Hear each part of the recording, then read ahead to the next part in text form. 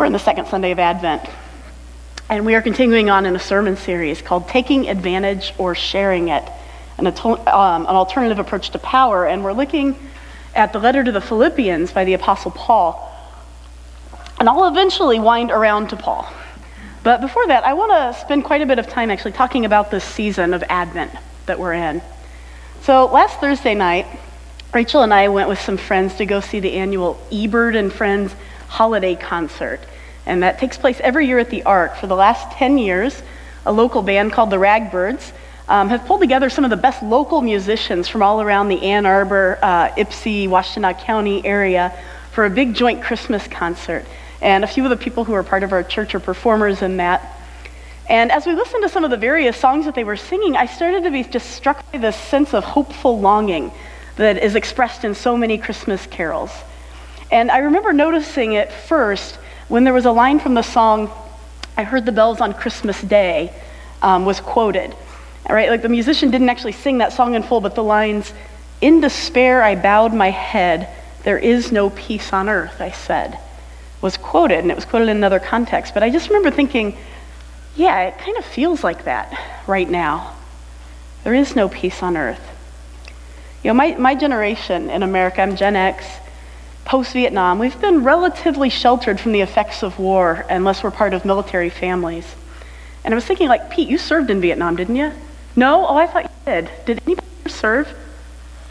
We don't actually have, see, even in this congregation, we don't have anybody who has served in war. I'm sorry, I don't know why I thought you had. And I thought, you know, the generation before me at least kind of knows that feeling of understanding what it means to have friends who were taken off to war and to have to sacrifice. And even though our country's been at this sort of low-level war for the last 15 years, it hasn't really affected the civilian population that significantly, right? So people who are my age, and I'm almost 40, don't know what it means to suffer like that. I don't know people who have died. And at Thanksgiving, Rachel and I, we spent a night at my grandmother's house. My grandma is 94 and still lives on her own and still drives. And so we stayed at her house, and she was just telling us all of these old stories from the 1920s and 30s and 40s, because she grew up in the Depression era, the Dust Bowl on a farm in Oklahoma. And she was just talking to us about how difficult life was during the Depression and then during World War II and how much it just affected everyone. And I think we're not there, certainly. And yet, it's like the sound of the war drums can be sort of starting to be heard in the distance. And there seems to be something in our collective herding instinct that has many of our antennae up. And I want to say for those of you who are newer, maybe you're visiting, for our Serendipity Doodah moms, or moms of LGBTQ children who join us online, there's about 200 of them in that group. I think it's worth saying again that at this church, we don't usually preach politics per se, and I don't really care how people vote. I don't care how you affiliate. You can probably guess which way I lean, but I voted 3 different parties in my adult life, and I really do respect like run-of-the-mill conservatism, but we are not in a run-of-the-mill time. And we'll continue to say Trump is different, and that his Muslim ban, which is in full effect now, is dehumanizing, and his brazen support for a man who has been banned from both his local mall and his local YMCA for predatory behavior is really just beyond my reach. That Roy Moore could have the President of the United States support, advocate, and protect him, to me, is just beyond the pale. And I think Democrats rightly called for Al Franken to resign, and there's a reckoning that's starting to happen with women and with some men who have been taken advantage of by those who are in power. And those people are starting to be heard and to be believed, and yet our president, himself accused by multiple women of sexual assault, harassment, and whose ex-wife stated in court records that he raped her, he brashly supports Roy Moore and dismisses the women who were girls, teenagers, and talks about them as liars, and this is ugly, and this is not normal. And some think tanks are putting our chances of a ground war in North Korea at 50%, and then Trump goes and just irresponsibly names Jerusalem as Israel's capital against all advice, without any sort of understanding of what's going on in the region. The complexities of that situation. I lived in Jerusalem, in East Jerusalem, for a few months, and that's the Palestinian side. Spent some time in the West Bank, and Palestinians suffer. They really do suffer under what former President Carter calls a system of apartheid. And yet on the other side, I also understand the Israelis have a need to feel secure that is deep-seated. And it's complicated, if ever there were a complicated situation, but just brashly brushing aside our neutrality in regards to Jerusalem means that people will die, and people are already dying. Flippant behavior. And then to top the week off, we seem poised to pass a tax bill that by all accounts, including Republican calculations, is going to devastate the poor and it's going to increase our debt. That's where my fiscal conservatism comes in. Another $1 trillion to the debt.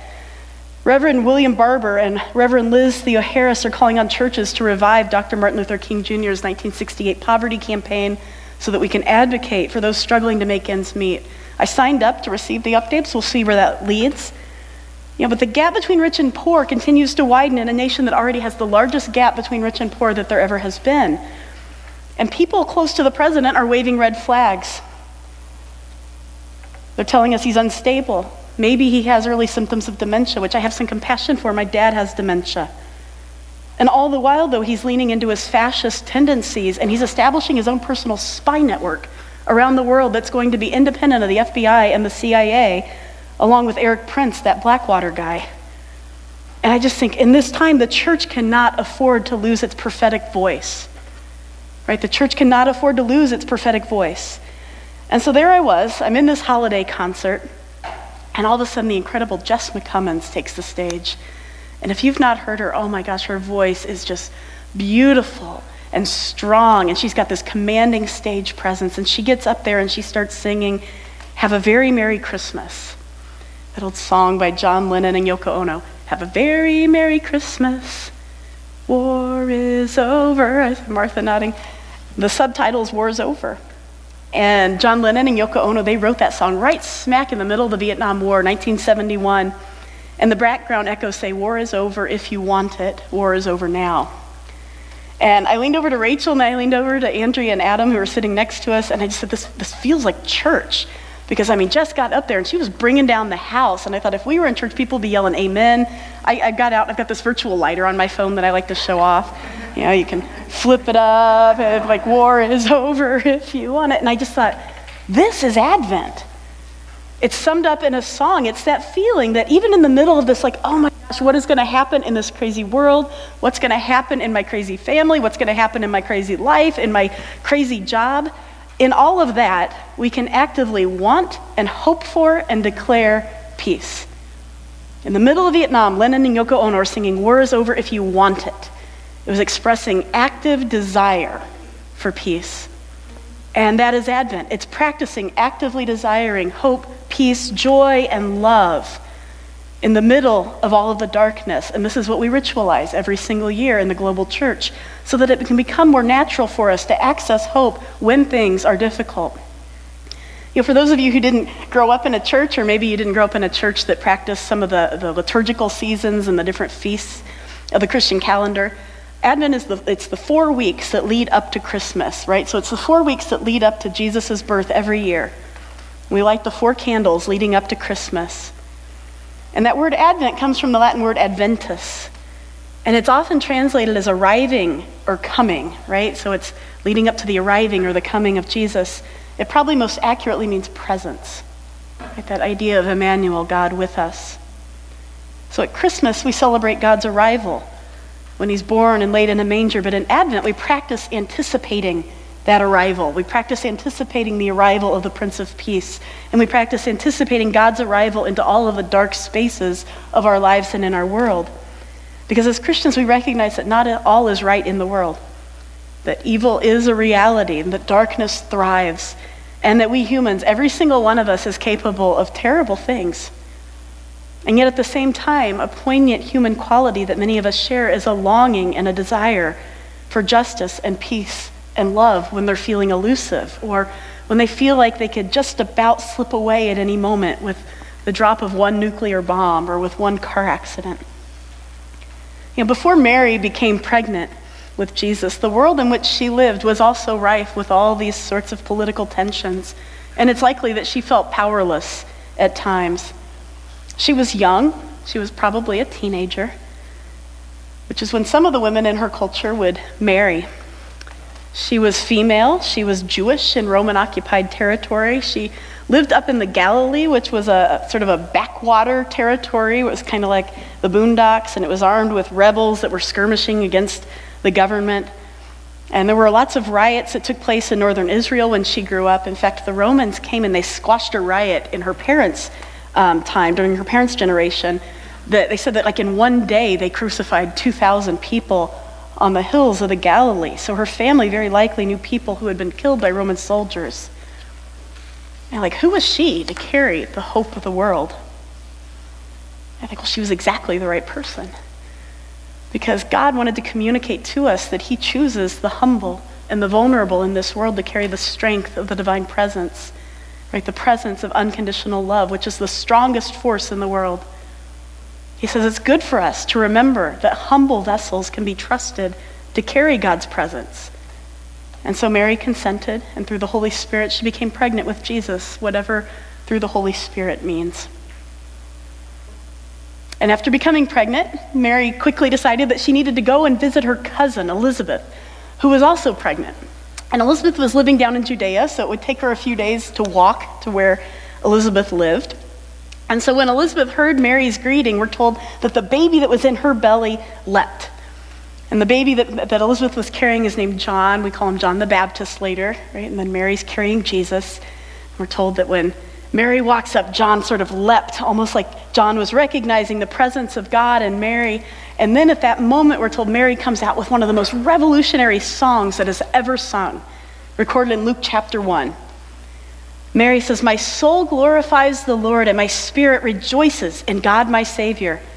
For he has been mindful of the humble state of his servant. From now on, all generations will call me blessed.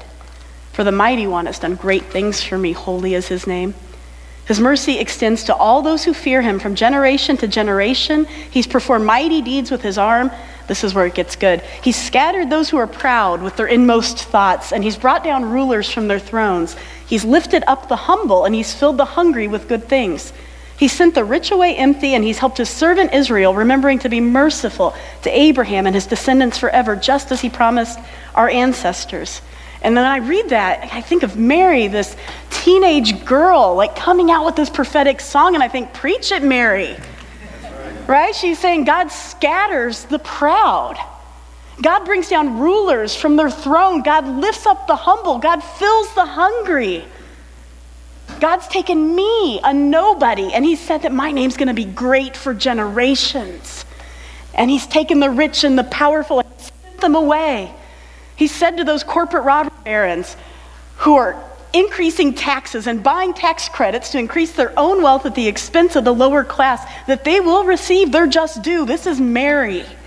She's like one of those preachers on Capitol Hill this week, those preachers that were there, like reading out verses from the Bible, talking about God's preferential treatment for the poor and getting arrested because they were standing up for God, saying, "I protect the poor and the powerless."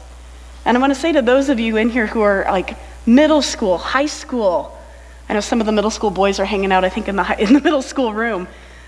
You are not too young. Mary's 14, 15, 16, and she had the voice to stand up and say, no, God is the God of the powerless and the oppressed, and God speaks truth into these situations, and you are not too young to do that. Mary practices hope when that hope that is literally within her is still unfulfilled, right? It's just hope. It's just an imagining. She's looking ahead and expressing this unbounded faith that God will one day make things right through what she carries in her, because that's who God is. That's the God that we know and love, and that's the God who knows and loves us. This is the God we've heard stories about. This is the God who hears the cries of the distressed and who will answer. And her song is the sound of the faith of the oppressed and the downtrodden. It's the sound of the faith of those who are prone to despair. Mary's voice captures the voice who have been sexually assaulted, for those who are losing their health care. Mary's is the voice of those hoping for peace and justice in our world, and it's a strong, powerful voice that she has found through her hope in God. You know, a few months back I was chatting with Rachel about some of the uncomfortable passages that are in what we often call the Old Testament. We should probably call the Hebrew Scriptures. Passages where like the Israelites record their military conquests. And there's a story in the book of Joshua that talks about God asking his people to go and to massacre an entire people group, the Canaanites, essentially to commit genocide. We know from archaeology and we know from DNA tests that the genocide of the Canaanites couldn't have taken place.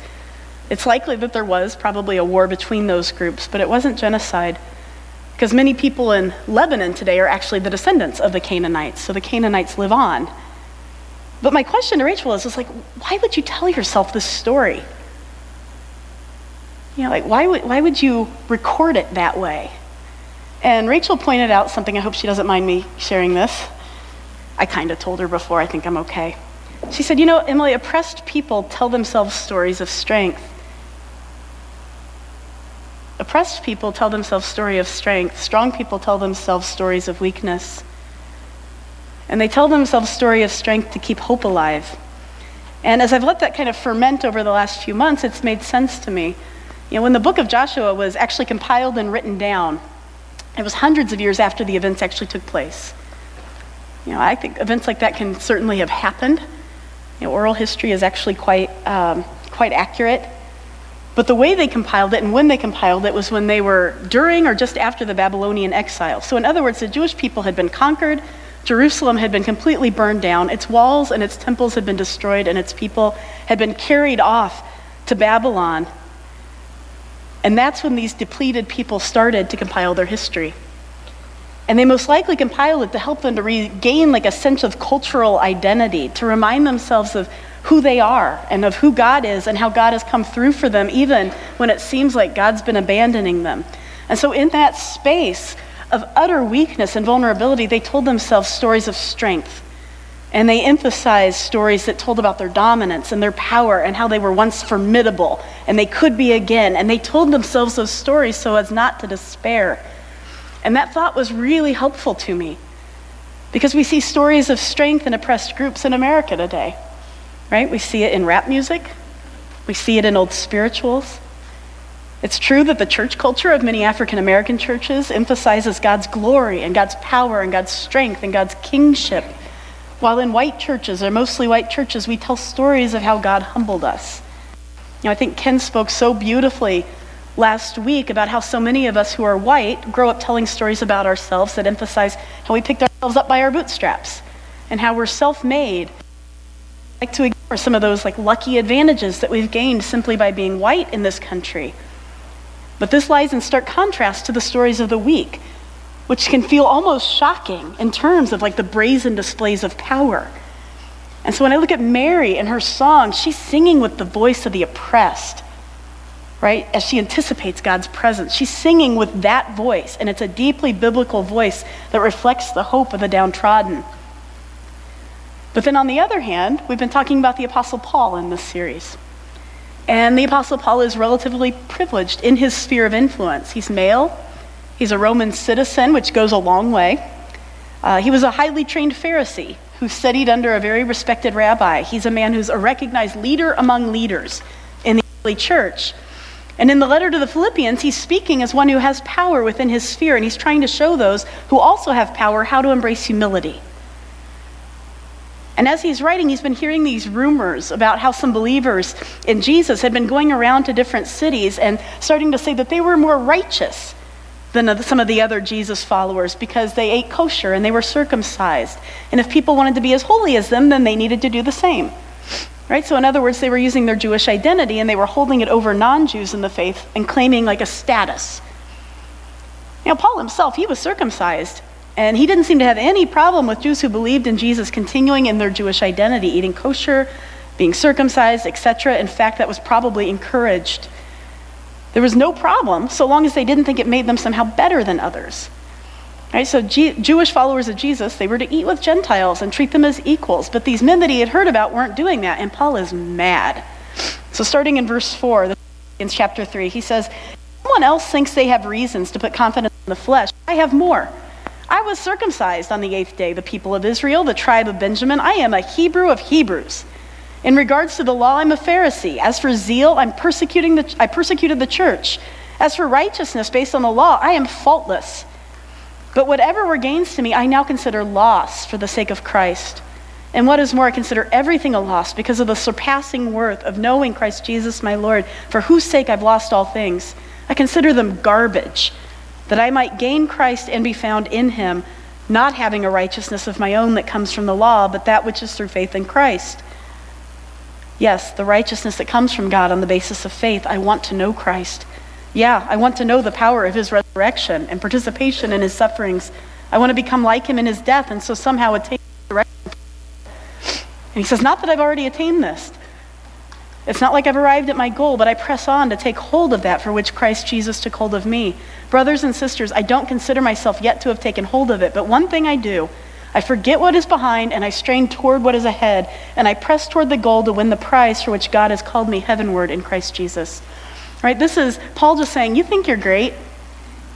I would beat every single one of you in that game. But here's the thing, there is nothing about any of that that makes me any better than anyone else. There is nothing that makes me more special before God. We are equal. Faith in Jesus is the great equalizer. And in fact, all those things that tempt me to think I'm special, I count those as loss. Right? He says, I consider them garbage. And the Greek word there that's translated as garbage is more properly human excrement. Paul is saying, I count my privilege as crap, as S-H-I-T. And I say that because he is purposely using a vulgar term because I think he's trying to evoke shock and disgust. He's like, I am disgusted by the thought of lording advantage over other people. You know, in our last sermon series, we talked about humility. And humility just means not thinking ourselves too highly of others, but also not thinking too lowly of ourselves. Thinking ourselves as equal with all of humanity. So for some people, they have to kind of learn the humble side, and for some people, they have to learn to start to own their worth as humans. And our identities are complicated, aren't they? We've got both of those things in us. In some ways, I'm oppressed. I'm a woman, I'm a gay woman, but in other ways, I have so many advantages. I'm white, and that goes a long way in this world. I'm American, I'm middle class, and when I think I don't make much money, I remember how even with our middle class income, when I looked it up yesterday on like the World Calculator, we're in the top 1.5% of the world in terms of our income when it's adjusted for location and taxes. Like, I'm not part of the 1% here in the United States, but I am part of the 1% essentially in the world. And I've lived among the poor, and I've seen it. Like, what we have is lavish in our little Cape Cod house in Ypsilanti. Right? So in some parts of my life, I sound like Mary, because I'm working on that part of me that needs to know that my humanity is no less than anyone else's humanity. And I know that we have a lot of queer people here in our congregation, and life is harder for us. Just as it's harder for people of color in our culture and those who are differently abled and those suffering from mental illness. And sometimes we have to declare the strength of God when we're feeling fragile and vulnerable. And my faith compels me to exclaim God's coming justice for the oppressed. Right? You will often hear a more prophetic sounding voice from me, probably because that's where I'm coming from. But there's other parts of my life where I need to count my privilege like it's S-H-I-T. You know, I think about like Senator Chuck Grassley this week. He said, poor people don't deserve tax breaks because they just go and spend their money on booze and women and movies. I mean, it's like, where do you even start with a statement like that? It's so misguided. It's embedded in this notion that the rich are somehow more virtuous than the poor. You know, that man needs to count his monetary riches as crap and realize he is not better than those with any less money. He doesn't get like automatic virtue points because he can invest in the stock market. This is what Paul is talking about. And then Paul ends chapter 3 of Philippians by looking forward to God's presence, making all things right. Because look, our citizenship is in heaven and we eagerly await our Savior Jesus who will transform us. Right? So just as Mary was looking forward to God's coming, so Paul believes also that God is going to come and make all things right. Eventually, come Lord Jesus. So this Advent we practice waiting. And sometimes we'll sound like Mary, declaring God's coming justice, and sometimes we're going to sound like Paul, reminding ourselves that God trusts the humble with his presence. I say, may we have enough humility to recognize God when that divine presence is at work in the world. And I would say if we don't practice hope now, we might find it harder to access if the gathering clouds do in fact turn into a storm. One of the markers of Christian faith is our ability to believe that hope will come, that peace will come, that joy will come, and that love will triumph no matter how dark things appear, that love is, in fact, the strongest force on earth. All right, do something a little bit different. I think that the voices of the prophets tend to come alive in times such as these. And the prophets are very often artists, musicians, mystics, poets. And so what I want us to do is we'll take a couple of seconds to just sort of, get ourselves. It's a very American poem, Christmas Bells by Henry Wadsworth Longfellow. It's the lyrics that we use for I Heard the Bells on Christmas Day. And it's interesting to me because a couple of these really powerful Christmas songs were written right in the middle of wars. This was written in 1863, right in the middle of the Civil War. And so Longfellow is talking about how those Christian virtues of peace on earth and goodwill to men and hope and love, he's like, yeah, that's basically been taught for years and years and years. And yet, oh my gosh, then the sound of the cannon, and where are you, God? But then in the last verse, he comes in with his hope. And I thought, oh my gosh, the song is Advent. So listen for the last verse, which is Advent. Let's just take a minute here and dial down. Maybe if you want to, you can close your eyes, sort of relax. We'll let the voice of a Christian who's gone before us speak some words of truth into us.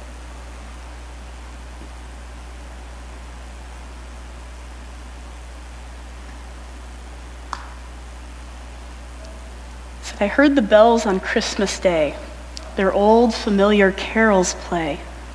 Wild and sweet the words repeat of peace on earth, goodwill to men. And I thought how, as the day had come, the belfries of all Christendom had rolled along this unbroken song of peace on earth and goodwill to men. Till ringing, singing on its way, the world revolved from night to day, a voice, a chime, a chant sublime of peace on earth, goodwill to men. But then from each black accursed mouth the cannon thundered in the south, and with the sound the carols drowned of peace on earth, goodwill to men. It was as if an earthquake rent the hearthstones of a continent and made forlorn the households born of peace on earth, goodwill to men. And in despair I bowed my head. There is no peace on earth, I said, for hate is strong, and it mocks the song of peace on earth, goodwill to men. Then pealed the bells more loud and deep. God is not dead, nor doth he sleep. The wrong shall fail, the right prevail, with peace on earth, goodwill to men. Then pealed the bells more loud and deep. God is not dead, nor doth he sleep. The wrong shall fail, and the right prevail, with peace on earth, goodwill to men. Amen, Longfellow.